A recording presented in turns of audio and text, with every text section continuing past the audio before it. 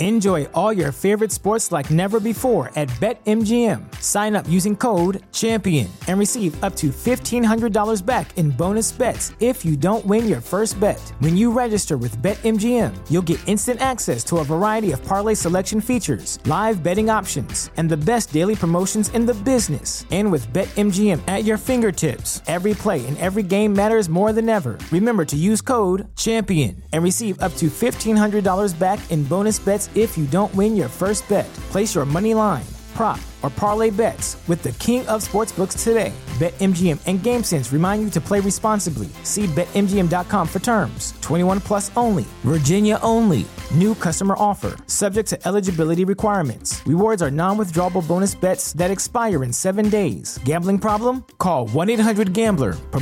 Promotional offer not available in Washington, D.C. What's the easiest choice you can make? Window instead of middle seat? Picking a vendor who sends a great gift basket? Outsourcing business tasks you hate? What about selling with Shopify?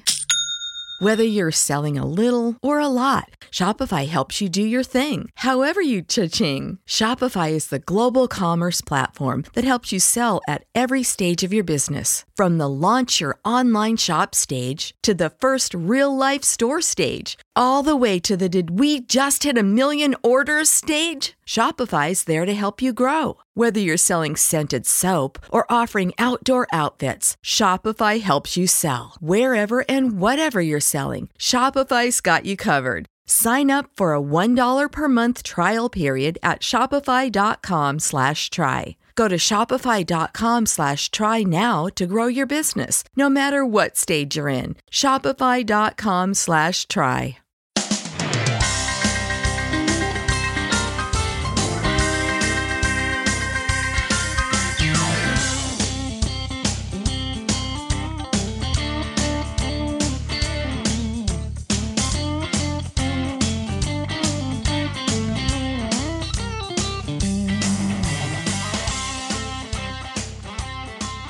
Welcome into the Titan Size Podcast. I'm Luke Worsham, joined by the other two hosts of the Titan Size Podcast, Matthias Wadner and Will Lomas. We are glad to be with you today because that means that the Tennessee Titans are still playing football games in near mid-January. Because on Saturday, the Titans will take on the New England Patriots in Foxborough on CBS in primetime. Jim Nantz and Tony Romo will have the call. And this is our preview episode for that game, and we pride ourselves on not just saying words with no meaning in preview episodes. We're not going to sit here and just tell you that Tom Brady is good and the Titans are an average team and that's it. We're actually going to talk some football. But before we actually get into the X's and O's, let's talk a little bit about the injury report, which is a pretty good one for the Tennessee Titans, aside from starting running back DeMarco Murray, who will miss his third straight game with an undisclosed knee injury. The Titans are fully healthy. Yeah, it's great news. Yeah, so it's really good that the Titans don't have a lot of injuries right now. As ineffective as DeMarco was for most of the season, we could still use his pass protection and pass catching ability. So hopefully, if we do keep going forward in the playoffs, we could have him for the AFC Championship game. But it'll be the Derrick Henry show for now. And I think it's really important to be healthy this time of year.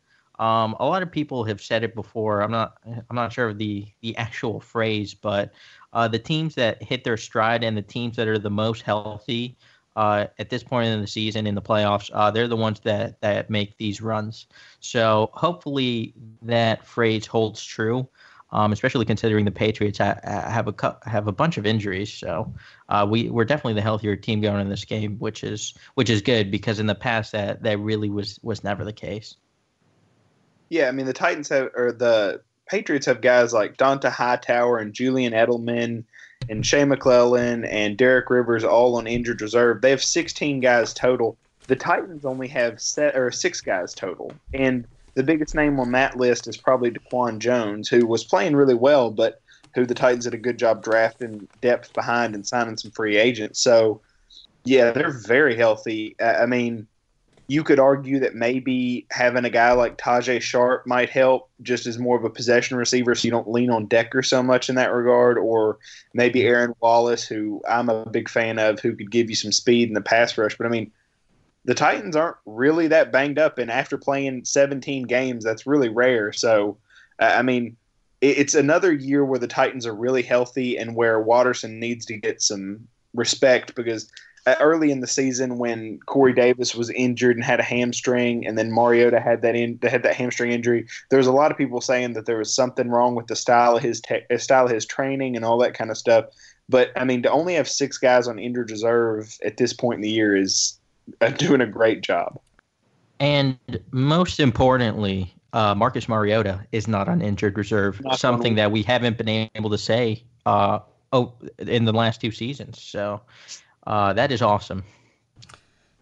So last week in Tyreek Hill and Rob Gronkowski, and Travis Kelce, the Titans faced an elite speed receiver and an elite tight end. And this week they're doing the same, although they are different players. They are a bit similar in that Brandon Cooks is a speed guy and Rob Gronkowski is one of those elite tight ends. I was talking to some friends last night, and we were talking about how, in the NFL you have your Delaney Walker, Greg Olsen, Travis Kelce, and then way up ahead of those guys you have Rob Gronkowski. So but before we get into talking about Gronkowski, let's talk a little bit about Brandon Cooks, who is someone that the Patriots traded a first-round pick for, which hardly ever happens, and New Orleans used that first-round pick to take tackle Ryan Ramczyk. So Brandon Cooks, he had just over 1,000 receiving yards in his first season with the Patriots, and it seemed to work out. He seemed to be an effective deep threat throughout the season. So how does the addition of Brandon Cooks help this offense and help them kind of mask the loss of Julian Edelman, who for years has been, kind of the catalyst of their entire offense? Yeah, he really is similar to Tyreek Hill just because of his pure speed. And he really opens things up in the middle of the field because of that speed and because he demands so much attention on the outside. He hasn't had quite the impact that I think a lot of people were expecting in his first season. Especially once Julian Edelman went down, people were expecting Cooks to get a lot of those targets, and he really had. I'm not going to say it was a ho-hum season. It was just as good of a season as his Saints seasons, but he hasn't really had the impact that a lot were expecting with Brady as his quarterback. And he went quiet in a lot of games. He had a stretch when they played the Bills and the Dolphins. Back-to-back weeks, he really didn't do anything. Only caught 3 passes for, I think, a little bit over 50 yards. Tre'Davious White, who I'm in love with as a cornerback, and Xavier Howard from the Dolphins, they just completely shut him down, and they weren't letting him get open at all, even deep down the field or even on these short routes. So that was intriguing to see. He came back to life in Week 17 against the Jets, but the Jets kind of mailed it in at that point. So I'm not sure what to expect out of him, and to be honest, I'm not too concerned. I think Adoree Jackson can handle him just fine. I think he especially can too, because if cornerbacks like Xavier Howard and Tre'Davious White can do so as well. Gronk, real quick, if Tre'Davious White was able to shut down Brandon Cooks, then surely the better cornerback from this past year's draft class will be able to. Right. Absolutely. Yes, of course. Yeah, no arguments for me. Especially since Adoree kind of matches up Pro better Football with Focus Cooks. would argue with you, or with that. Yeah, of course they would. They'd argue about a lot. It's fine. They're both good. I'm okay with it. But I do think Adoree matches up better than Cooks because they're similar height, similar build, and they're both speedy receivers. So should be fine there. Gronk is obviously the more dangerous guy, but we'll talk about him soon. Yeah, I mean, there's every chance in the world that Gronk and Cooks could come up and they could average, 200 yards between the two of them, or not average, total 200 yards between the two of them, and just blow the Titans out of the water because they've had a week to look at how Kelce dominated the Titans linebackers and how Hill worked in the slot real well when LeBeau was convinced that he should move Adoree in there. But at the same time, I'm not sure that I wouldn't rather face Gronk and Cooks than Hill and Kelsey. I mean, we talked about it some before the podcast. Hill, I mean, you could line Hill up at running back, slot, outside receiver, return man. I mean, he just scares you all the time, anytime he touches the ball.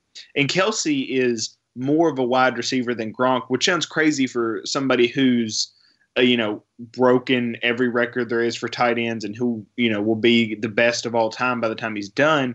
But, I mean, Kelsey just does things smoother than Gronk, though he's not as hard to bring down. But, I mean, it's just a tougher matchup for our linebackers. We generally tackle well when we get around people, which is why, if you've got a quote-unquote slower tight end like Gronkowski, I feel more comfortable stopping the yards after catch. It's just stopping him from catching the ball. So I don't know. I'm less scared than I was last week, but with Belichick and McDaniels pulling the strings, like I said, there's every chance in the world that they could have 200 yards and beat us. Quickly, would you guys just let Adoree Jackson man up on Brandon Cooks? Because I personally would agree with you, Will, in that covering Cooks is a much easier task than trying to cover Tyreek Hill, although I do love Brandon Cooks and like him a lot. Yeah, I would. I'd feel pretty comfortable about it. I mean, like Luke told us before the podcast that Adoree Jackson still hasn't given up a completion on a go route. And he's already faced Tyreek Hill, who's like the fastest player in the league. So I'd feel okay with him on Cooks. Although Cooks, I mean, obviously he's really quick. But so is Adoree, and Adoree hasn't been giving up deep completions the entire season. So I'd feel good about it. Yeah, the only way I wouldn't is if they moved Cooks in the slot, which I expect Belichick to do.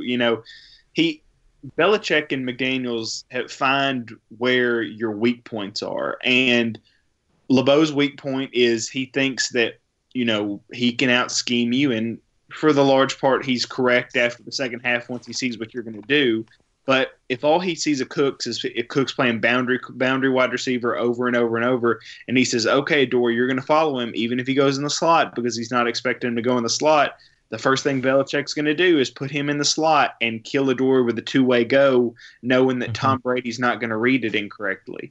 So it's tough, but, my rules would be if Cooks is outside, Adoree's following him. If Cooks goes to the slot, Logan Ryan comes and you get safety help over the top, and Adoree, if there's another boundary wide receiver, covers that guy. It's all about the rules and the communication this week, which the Titans have struggled with the past couple weeks early on. So, in short, anytime he's on the boundary, line him up on Cooks. I think he can take him. It's just when they start getting creative, your defensive coordinator has to get creative too. So, Gronkowski, Will, you kind of made the point that Travis Kelce is a much smoother player than Gronkowski is, but Gronkowski is also a future Hall of Famer who he might have lost a step slightly, but he is still playing really good football. So, the Titans were miserable against Kelce in the first half last week. So what do you do differently if you're Dick LeBeau this time? Because it was supposedly the plan to let Jayon Brown have him some with Kevin Byard mixing in, and that really never seemed to happen. And Kelce just kind of ran wild the whole game. So what do you do differently this week? And do you think it will work, whatever it is that they do differently? I'm going to be totally honest. I have no idea what you do. Because Rob Gronkowski is a freak of nature, and even though he has lost a bit of a step, I guess he still caught 69 passes for 1,000 yards and 8 touchdowns this year, and he just dominated in specific games. So I don't know how you cover him. Even when you think you have him completely covered, he's so big, and his catch radius is so large that he could just get to any pass. He did it a bunch of times this season where it seemed like a low throw from Brady, and Gronkowski just dives and scoops it up off the ground. So what I would do, I don't know, because we don't really have like a big type of safety, like a 6'2" kind of guy that could really contest his catch radius.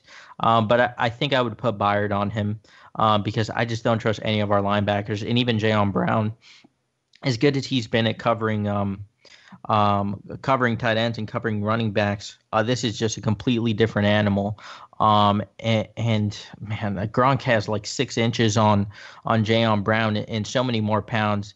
I would just feel a lot more comfortable putting one of our best coverage players in general in Kevin Byard and just sticking him on Gronkowski. And you're not going to completely take him away, but at least limit his effectiveness and let the other players beat you. Yeah, so Byard was interviewed a couple of times this week, and one time they asked him, how do you go about covering a guy like Gronkowski? And the first thing he said was that the best job he saw was Kansas City do it with Eric Berry in the first week of the season. And that, I mean, that's correct. You know, they roughed him up. They said, you know, if he's going to get a catch, it's going to be contested because you've got to be physical the whole route and make them called pass interference on the guy who's 5 inches shorter.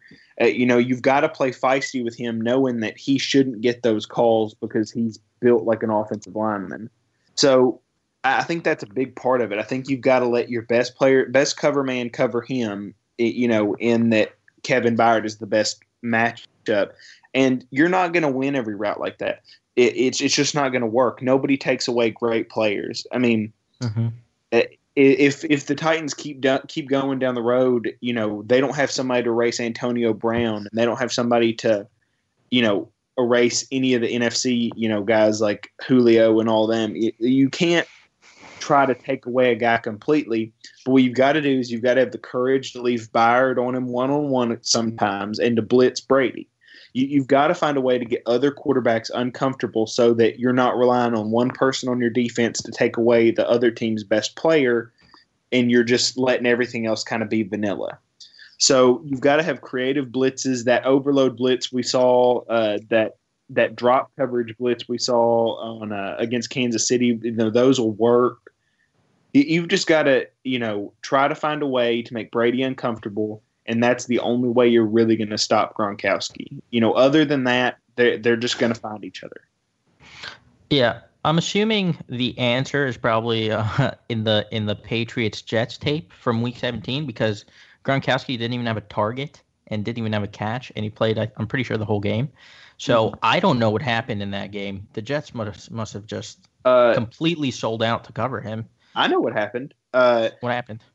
So Gronkowski had a bonus in his contract if he caught a certain number of passes, and I think the number was 7, and he was at 69, and they made him play the whole game and did not throw the ball his way.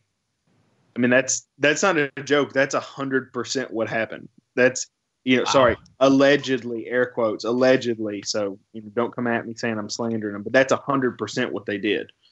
All right, so we just have to come up with a clause in his contract. Yeah, so that if he catches a playoff pass, he gets like his agent on the phone today. Yeah. No, but I think you got to frustrate him, even if it takes getting a couple penalties called on yourself. What happened in that Buffalo game a couple weeks ago, where he just torpedoed into Tre'Davious White's head, and he got ejected. They kept pulling on him. They couldn't cover him, so they just kept getting calls against them. And he just, at one point, he just completely lost it because they didn't call a penalty on the defense, and they ended up intercepting the pass. So if we could frustrate him, I mean, we all know he's a bit of a hothead. So I mean, it's not very football based, but just piss him off a little bit. Get a couple holding calls against him, and he'll start pouting and get a little frustrated out there. You know, you see it in basketball all the time, where the team that doesn't have Michael Jordan historically, you know, those old Piston teams, all that kind of stuff. If you can't beat a team regularly, you've got to get in their head and you've got to play more physical than them. You know, everybody preaches effort. That's great. But if you can get in a guy's head, you don't have to work that hard. You can just be a little bit cheap here and there. So if they're smart, if the Titans are smart and they give Gronkowski the business and kind of get around Brady and getting it, not hitting him late or anything, but just kind of stepping where he's stepping after the play's over and making him, just upset and angry and all that kind of stuff. If they could play like that, almost like what Denver did in the 2015 AFC Championship. Yeah. If you can give him the business and really make him think, God, I want to beat this team. God, I want to beat this team. And then make him do things that aren't in his nature instead of being slow and methodical and surgical. If you can make him try to make stupid plays just because he wants to get back at you, or if you can make him flustered, not think straight, then now you can finally do something. But, we've talked about it a lot. If the Titans rush 3 and think that their players can beat the Patriots players, on paper, makes sense, but with that coaching staff and that quarterback, it won't work. Yeah, no, that is a big no for me on a 3-man rush at any point in this game. You can say this, though, about the Patriots. This isn't anywhere near being their best offensive line that they've ever had. Outside of left tackle Solder and right guard Mason, this is not a very good offensive line because they're having to play Cameron Fleming at right tackle with the loss of Marcus Cannon. I can't remember the name of their left guard, but he apparently has not had a very good season. So this is a vulnerable offensive line, unlike the Chiefs last week. But the problem is that they get the ball out so fast that your edge rushers don't have an opportunity to get home. So with that being said, I really think this is a big day for Jurrell Casey. Yeah, New England's middle of the pack in terms of sacks given up. They gave up as many sacks as the Titans this season, which was 18th in the NFL at 35. So Brady can be gotten to. Their offensive line isn't as good as it was in past years. So I do think our defensive line could have a pretty good game, as well as Rakpo and Derek Morgan. That being said, I really don't want us to play a lot of zone. Because if we play off coverages and play these zone coverages, Tom Brady's just going to pick us apart. We need to play up on these guys and play man coverage and try to jam them at the line. Pretty much all their players. I think that's the best way to attack them. And the Titans have really gotten a lot of pressure on quarterbacks over the latter half of the season. And we're going to need it again because if we don't get pressure on Brady, he is just going to pick us apart all game, and we're not going to have a chance in this one. Yeah, Jurrell Casey and Wesley Woodyard both could have big games, especially with how I think Wesley Woodyard is the one of 2 linebackers in the NFL that have 50 or more tackles and 5 or more sacks. So if Woodyard can come downhill and be a factor in the pass rush in the interior, they've got to do something to get Casey one-on-one with the guard. And I know it's enticing to say, okay, we're going to stun him across the center's face. That just doesn't work often enough. He needs to work one-on-one with half the body of the guard, and then you need to put somebody inside on a blitz to make sure that they can't slide protect and take that away. So, some 4-man looks would be really good. We run that a lot. Just something to make sure Jurrell Casey has his chances. And if he's not capitalizing, you've got to go with something else. But I expect him to do some damage knowing how big this game is. So, you never want to overlook the Patriots because they have Tom Brady and they have the really good coaching staff with Belichick, McDaniels, and I forgot, Matt Patricia, a defensive coordinator. But this isn't anywhere near being one of the most talented teams that they've put out, which is so odd because at the beginning of the season, a lot of people were saying that this is a team that could have run the table and won the Super Bowl without losing any games. But if you think about the 2 Super Bowl wins ago for the Patriots, or I guess 1 ago against the Seattle Seahawks in the 1-yard line Marshawn Lynch game, their cornerbacks were Darrelle Revis and Brandon Browner. Their inside linebackers were Dante Hightower and Jamie Collins. They had a much younger Devin McCourty. They had much better pass rushers, including Rob Ninkovich, who's no longer in the league. Their offensive line was better. They had better talent at running back, and they arguably had better talent at wide receiver with Julian Edelman in there, along with a younger Amendola. So, again, you never want to overlook the Patriots, but unlike the invincible teams of those seasons, and the teams where Randy Moss was torching everybody, and even some of the teams we've seen in the last couple of years, aside from the man under center and the guy wearing number 87, this is not that talented a football team. I didn't say they weren't good. I said they're not very talented. Yeah, I agree that this roster isn't as talented as the previous versions, and they really don't have a lot of game wreckers on defense that could really change games. But despite all of that, their defense has played really well. Since week 4, they've only given up over 20 points twice, and that was the Steelers and the Dolphins. The Steelers game, they should have lost on that Jesse James overturned touchdown catch.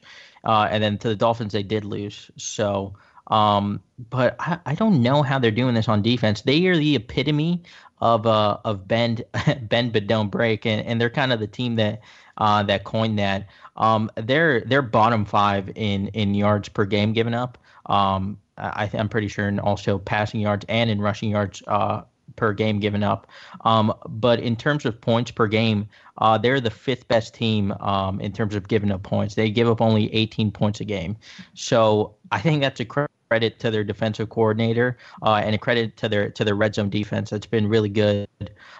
So it'll be interesting to see how the Titans do fare when they do get into the red zone, because they're going to be able to move the ball in this defense. That's for sure, especially if Derrick Henry and the O-line play like they did last week. They're going to be able to move the ball. And as we all know, Marcus Mariota is one of the best red zone quarterbacks in the NFL. He still hasn't thrown an interception in the red zone, and he's thrown 40 touchdowns there. So I'm really intrigued by this red zone offense-defense matchup that we're going to be seeing on Saturday night. Weird because Brady kind of started his career with the Patriots when they had a bunch of no-name guys. They were described as kind of a lunch pail team. It's really weird for them finally to be back to this point, because we saw them go through guys like Randy Moss and Wes Welker and, not to bring up his name or anything, but Aaron Hernandez and Gronkowski, these guys who were the best at their position. And now they still have Gronk, but outside of Gronk, like we talked about, they really don't have that guy where you're like, if you pair Brady with him, they're going to win some games. It's meat and potatoes. It's meat and potatoes. Yeah, it's just kind of like, these are the guys we got, and, because of our coaches and our quarterback, we'll win games. And that's just kind of how it's going. I mean, they don't have a running back one. They don't, Nate Solder's going through a lot of stuff in his personal life, and my prayers are with him. He's got a bunch of struggles, and that sucks. But his on the field product is just not very good, and and that's hard. And he'll get a bunch of money in free agency because tackles do nowadays. But he's not somebody I'm super concerned with. Chris Hogan is good on some deep balls, but he's not outstanding, and he's just now coming back, and maybe he'll be healthy. On defense, they've got no pass rusher, and they really haven't since they traded Chandler Jones away. And since then, Chandler Jones leads the NFL in sacks over that time, so that wasn't a great move. At linebacker, they've gone from having Hightower, like we talked about, who is a stud and a leader, and he does a lot of stuff for him, to having guys like Kyle Van Noy, who Detroit didn't want that, and they just drafted 2 linebackers this past year. That's how bad it was there. At corner, Malcolm Butler is quietly, I guess, having a bad year, and Gilmore's terrible. Caught on, but who in that group really scares you? McCourty's kind of faded out a little bit, and he still has bursts here and there, but it's not the team you think they are. The names on the back of the jerseys don't mean the same that they did 2 or 3 years ago, because their good players are past their prime a little bit, and their other guys aren't the up-and-comers that we're used to seeing. So it's tough because, like I said, they could come out and beat us 49-0. They're the Patriots, and they've done that before. But at the same time, I can see a path to victory for the first time against the Patriots in 8 years. So it's not the same team you necessarily think they are if you haven't watched them play this year. And you know, two years ago when the Titans and the Patriots played in Mariota's rookie season, Taylor Lewan had one of the worst games of his career, consistently getting bull rushed by Chandler Jones. We went into it knowing it was going to be a blowout. I don't think anyone even doubted that. But this game, I'm sitting here, and at the end of this episode, we're going to make picks for the Wild Card Weekend. And I'm sitting here thinking I'm probably going to pick the Titans because after previewing this Patriots team, I just don't think they're all that good. I mean, they win games because of their coaching, and they play good football. But this isn't like the Chiefs last year where there's this massive, talent gap between the two teams. Yeah, I mean, honestly, would you rather have Wesley Woodyard or Kyle Van Noy? Would you rather have Brian Orakpo or whoever their edge rushers are right now? Would you rather have Adoree Jackson or Malcolm Butler? Would you rather have Kevin Byard or Devin McCourty? I mean, there were a lot of those situations when you look at comparing these two teams. That's fair, but I'd rather have their coach and their coordinators than our That's the one place where it really gets kind of gummed up. Yeah, and unfortunately, the talent can only take you so far, and the coaching at some point has to equal that talent, and we haven't seen that with our team.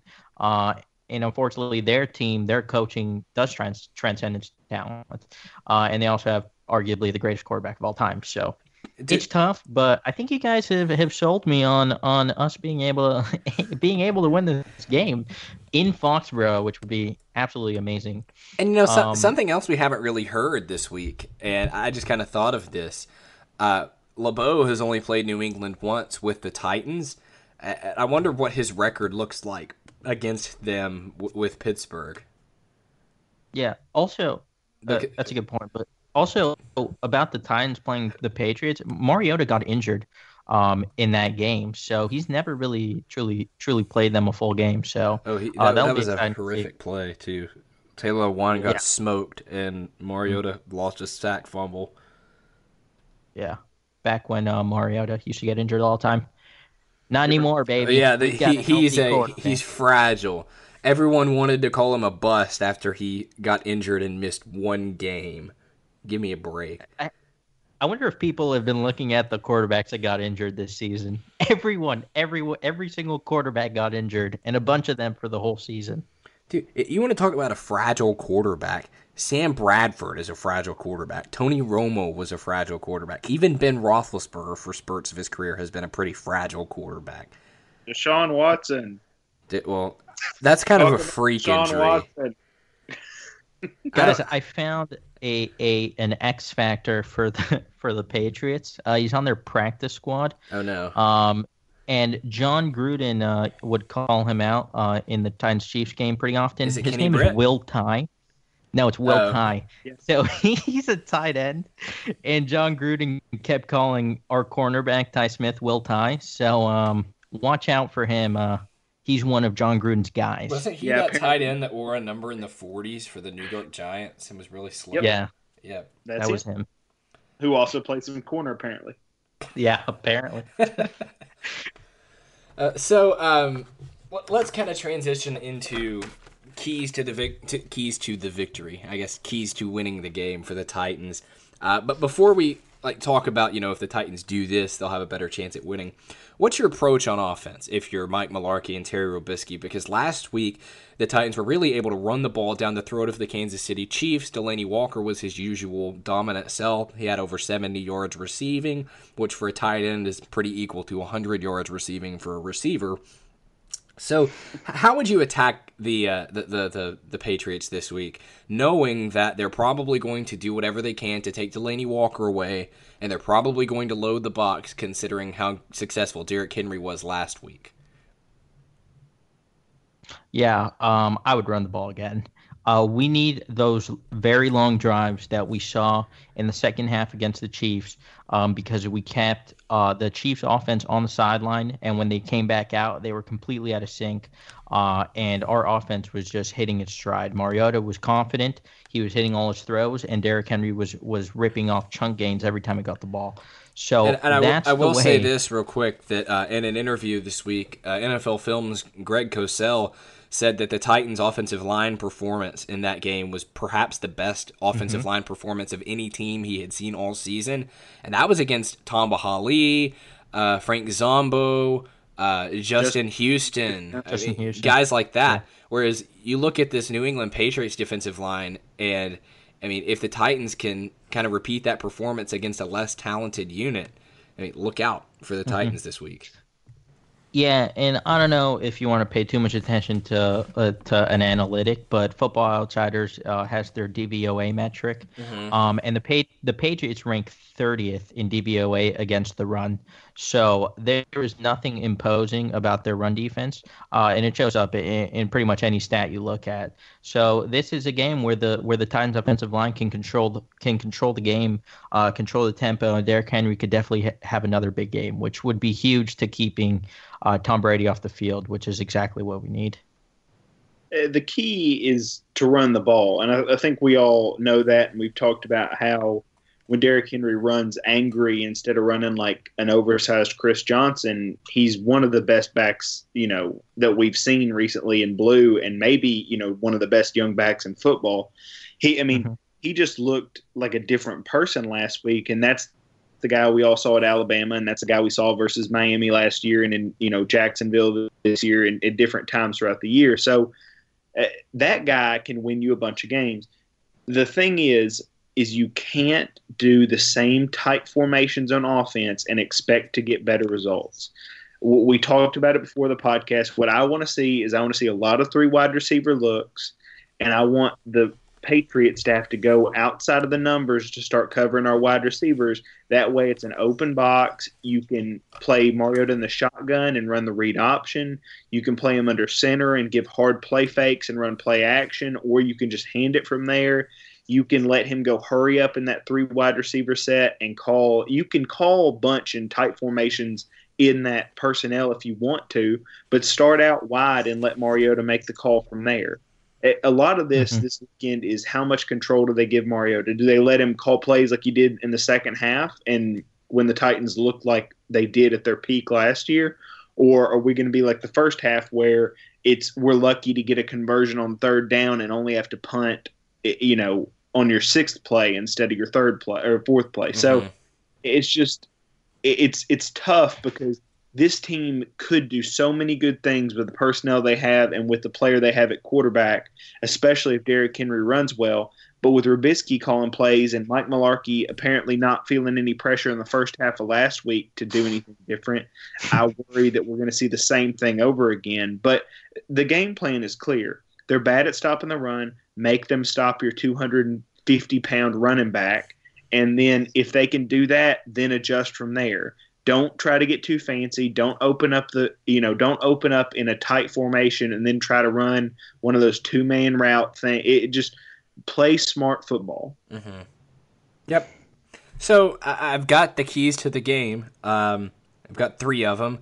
Last week's ended up being mostly true, aside from the fact that we said a key was to break even in the turnover ratio, and the Titans were -2 and still won.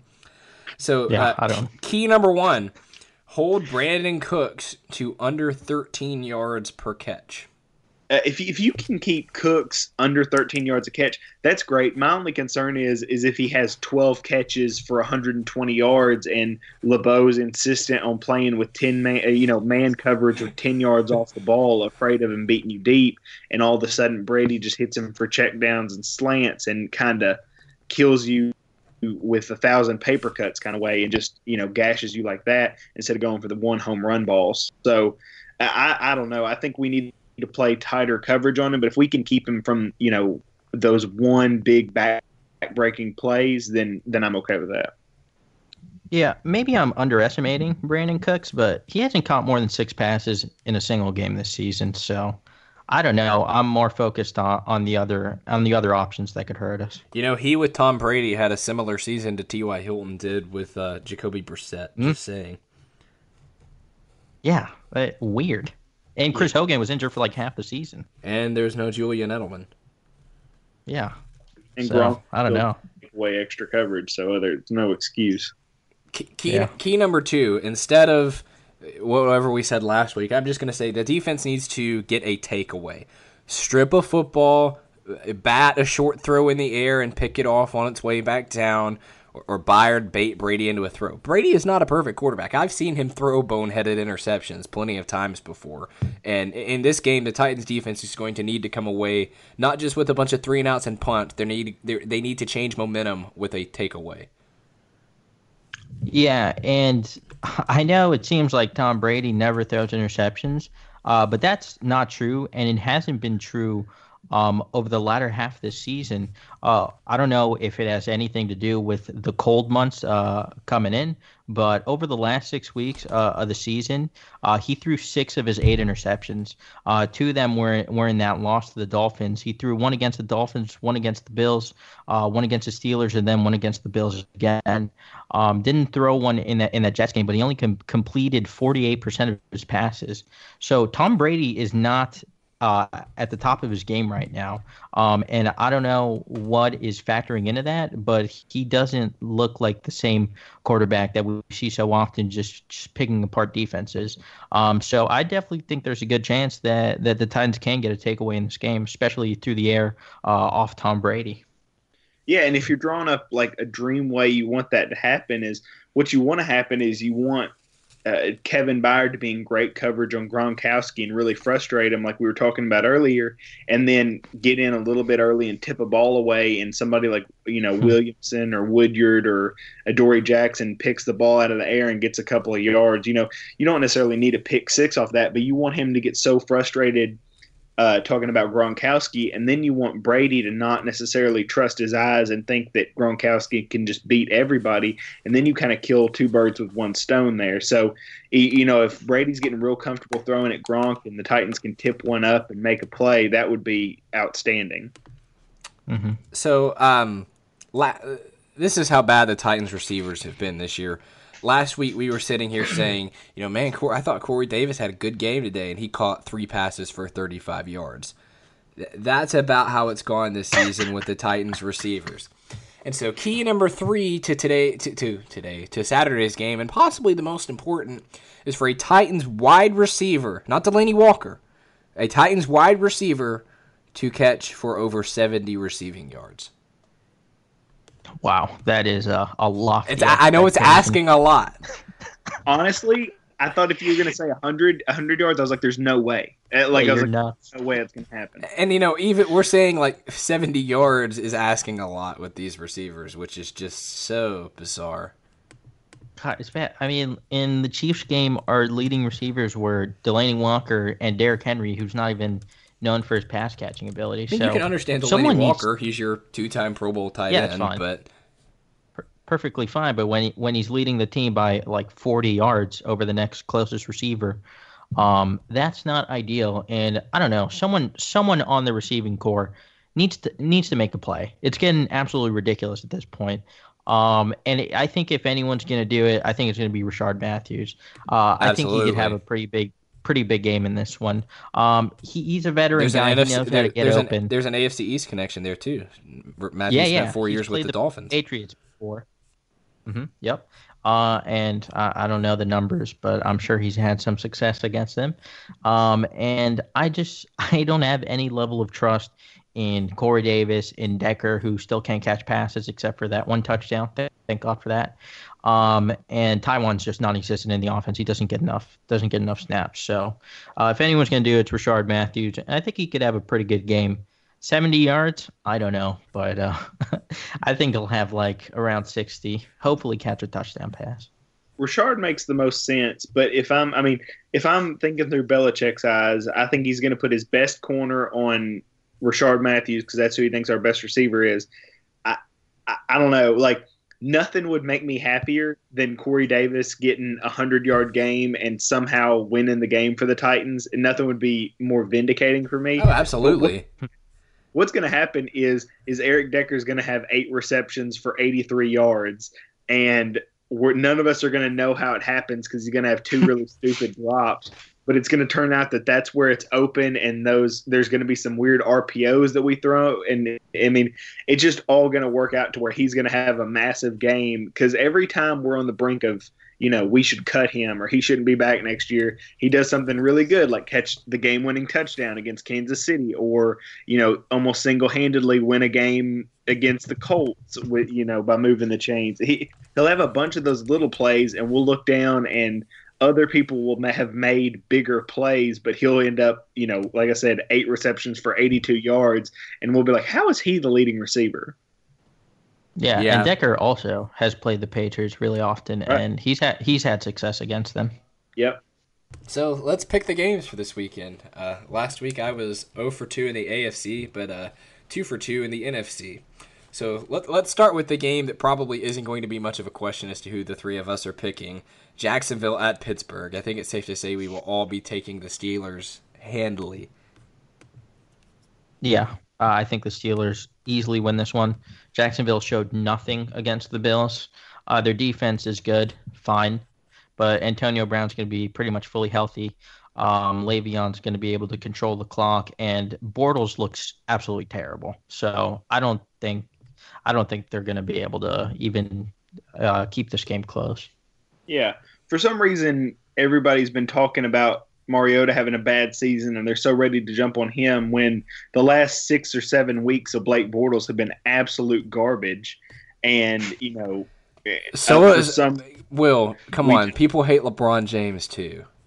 Okay. Yeah, that's what he says. Right. That's what he says. So, all the great ones have haters. So, I guess respect to you, Blake Bortles. But, he's one of the worst quarterbacks in the NFL still. He was propped up by a mediocre run game and a really good defense, and now the run game's still mediocre and the defense is okay, but when you play good teams, that shows up, and I just don't think Big Ben has a repeat of what happened to him last time. Yeah, no way. All right, moving on to the NFC, Atlanta at Philadelphia. This is the first game.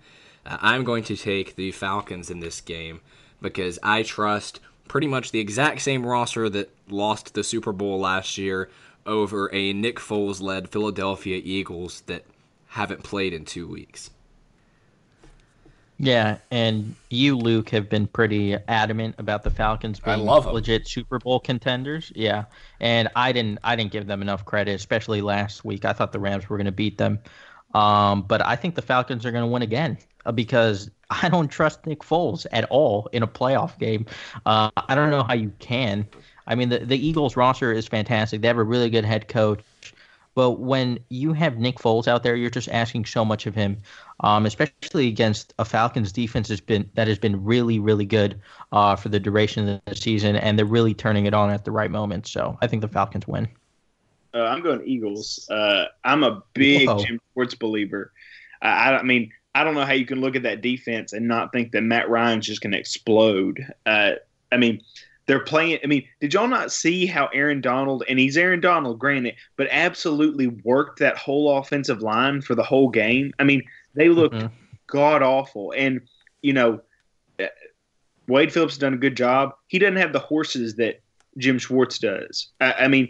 You've got guys like Barnett and Cox and Long. You've got all these guys on that defensive line, and Curry and Graham, all those guys that are just going to be rotating over and over and over. And just from a defensive standpoint, I don't know how the Falcons put up more than 13 points. So, and that's just because they have Julio. I'm going ahead and spotting them 7 because I think Julio will just get him a touchdown because he's Julio if they decide to throw it his way. But, I think, you've got Jay Ajayi, you've got a decent, offensive line. I don't think the interior of their offensive line is as good as, the tackle position. You've got good tight ends. I just think you've got enough to where if you slug it out and you've had a week of rest and a team that's just coming off playing last week, you might be able to sneak one out at home. I think Julio's going to go nuts in this one. I don't think Matt Ryan's going to have a chance to throw it. Yeah, they do have a lot of pass rushers. You might be right. Yeah, and the Atlanta line and is good. Good. Mm-hmm. All right. Former Titans legend Andy Levitre on there. Yeah, on it's injured the reserve, versus actually. Warmack. Yeah, but in my heart, still So we don't get to see two Titans bust offensive linemen, one through the draft, one through free agency, go after each other. The other NFC game, Saints at Vikings. I love the Vikings. I love their defense. And I've always been a big Case Keenum fan. But I might be the biggest Drew Brees fan that isn't a New Orleans Saints fan. And it's hard to bet against, Ingram and Kamara and Michael Thomas with Drew Brees. And then on that defense having Marshawn Lattimore and Cameron Jordan. So I'm taking the Saints, even though they're on the road in a hostile environment against a good defense. Yeah, I really wanted this game to be the NFC Championship game because I think these are the two best teams in the NFC. Yeah. And I honestly have no idea who's going to win. But I'm going to go with the Vikings just because they have the home field advantage. And their defense is just fantastic. If they can run the ball with Latavius Murray and Jerick McKinnon as well as they have been recently and over the second half of the season, I definitely think they can win this game. Thielen destroyed the Saints in Week 1 when they played in Minnesota, so I'm expecting a big game from him too. I think it's interesting that whoever wins this game, they could possibly play in a dome for the duration of the playoffs. The Saints played in the Superdome. They play in a dome this week, and if the Eagles lose to the Falcons, the Saints would be playing in their home again and then play in Minnesota again in the Super Bowl. So that'd be an interesting, definitely an interesting road. Yeah, I'm super pro Minnesota. I like what they do on offense. You can knock Case Keenum. It's fun to watch him play. I've been a fan of his all throughout this year because I just feel so bad for the guy to end up with Jeff Fisher last year. That could have been the end of his career, his last chance, and he got Jeff Fisher as his coach. Yeah. There's very few worse situations to have. Rudolph is healthy now. They've got Thielen and Diggs, like we talked about. I guess I'm just a sucker for really good defenses because, you are. You absolutely are. I think the corners can just do a really good job on these wide receivers. And then Harrison Smith is the only safety in the NFL who I think is comparable to what Kevin Byard's done this year. And I think he's a little bit better than Kevin Byard. And I think that's fair. He's, at the peak of his career. But, he just does it's a good comparison, too, because Harrison Smith is someone that can play both safety positions with the same quality of play. He can play up near the line of scrimmage, make tackles in the run game, but at the same time, his ability to bait quarterbacks into making bad throws and create turnovers is also an elite ability, as is kind of the same with Byard. Both guys from the great state of Tennessee. Is Harrison Smith really from here? Yeah, he's from Tennessee. What city?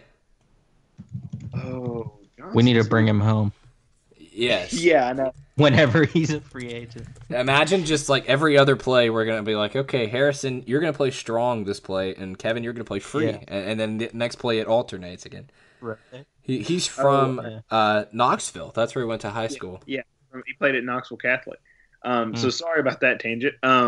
But yeah, you got Everson Griffin and Danielle Hunter. I always want to say pronounce his name differently, but you got Hunter. It's just a really good defensive line. I love Kamara and I love what he and Ingram do, and that offense is really good. But they just put Andres Pete on injured reserve, so they're going to have a hole on the offensive line, which is more about consistency and continuity than any other position in football. And you're going against the best defense who's finally rested up with an offense that can compete. It's just going to be a tough matchup. And I love Drew Brees, and I think he's, on pace to be the most productive quarterback of all time. It's just, I don't think he's going to come out ahead in this one. Finally, Tennessee at New England. I'm going Tennessee. After looking at this Patriots team, I picked Kansas City last week because of just how talented they are. Looking at this Patriots team, I love McDaniels, and I love Patricia, and of course I love Belichick, and Tom Brady's the best of all time. But this is just not that good a football team in terms of talent, and I honestly think the Titans match up well with them, and if they get their heads out of their butt and don't run ridiculous trick plays on offense that don't trick anyone, then I think the Titans have a legitimate shot to win this game, and I'm going to bet on them winning. Yeah, so I've been pretty good at predicting Titans games. I nailed the Arizona game. That was an easy loss. I saw that one coming from a mile away. Thought we were going to beat the Jaguars week 17. We did. Picked the Titans to win last week. I thought Derrick Henry was going to have a big game. I didn't expect 156 yards on the ground, but that's fine. Worked out. And I don't think the Titans are going to win this game, as much as it pains me to say it. The Patriots have so much experience in these big games. They have the best coach of all time. They have two really good coordinators who can draw up great game plans, and they have Tom Brady at quarterback. I don't think there's going to be a blowout by any means, but I do think the Titans are going to fall, and their miraculous run is going to come to an end. I think they lose like maybe 27-21, 27-20, something like that. Those are all really good points. I'm going to go with the Fighting Terry Robiskis. The Fighting Terry Robiskis. In this, again, this is all just wishful thinking, this part. I think that Mularkey, now that he's finally knows his job is safe and he saw what happened last week, is going to give Mariota more control and say, if you see something you like, forget looking to the sideline, run up and if that's the difference in scoring an extra field goal in the first half, I think that can make all the difference in the world, because this team, for all their faults, adjusts really well at halftime. So, if they can make it to halftime if it's within a touchdown or if they're ahead, then, I've got a lot of faith in what this team can do. Plus, the formula is so simple if they have the intelligence to run it that way. It's run the ball, spread out the defense and prevent them from stacking the box the way they want to, then figure out how they're aligning their safeties. And if your wide receivers can't get open, you're going to have to run a lot of read option. And if the safeties are having to play high, then you can run Derrick Henry. And enough of running Derrick Henry, if it's working, will kill any defense, because it's just so hard to do, so hard to stop him. And I don't know the weather reports right now, but for the whole week I've looked, and it's supposed to be wet and cold, and that's great for the Titans. The Titans have been cold for the last 2 weeks. And, it seems to be getting warmer every time they play. So if they can play in some snow or something that would, slow down the passing game, that would be a miracle for the Titans, because then they've got Mariota's legs versus Brady's legs, and then you've got this running back group versus their running back group, and all that points towards the Titans. So if they can get some act of God to keep, the Patriots pass offense slowed down, I think they could win convincingly. And if that doesn't happen, I still think there's a good chance that they can squeak one out. Excuse me, you heard it here first. Titans could win convincingly on Sunday. Yep. I'm going to say the exact same thing I said as we closed out last week.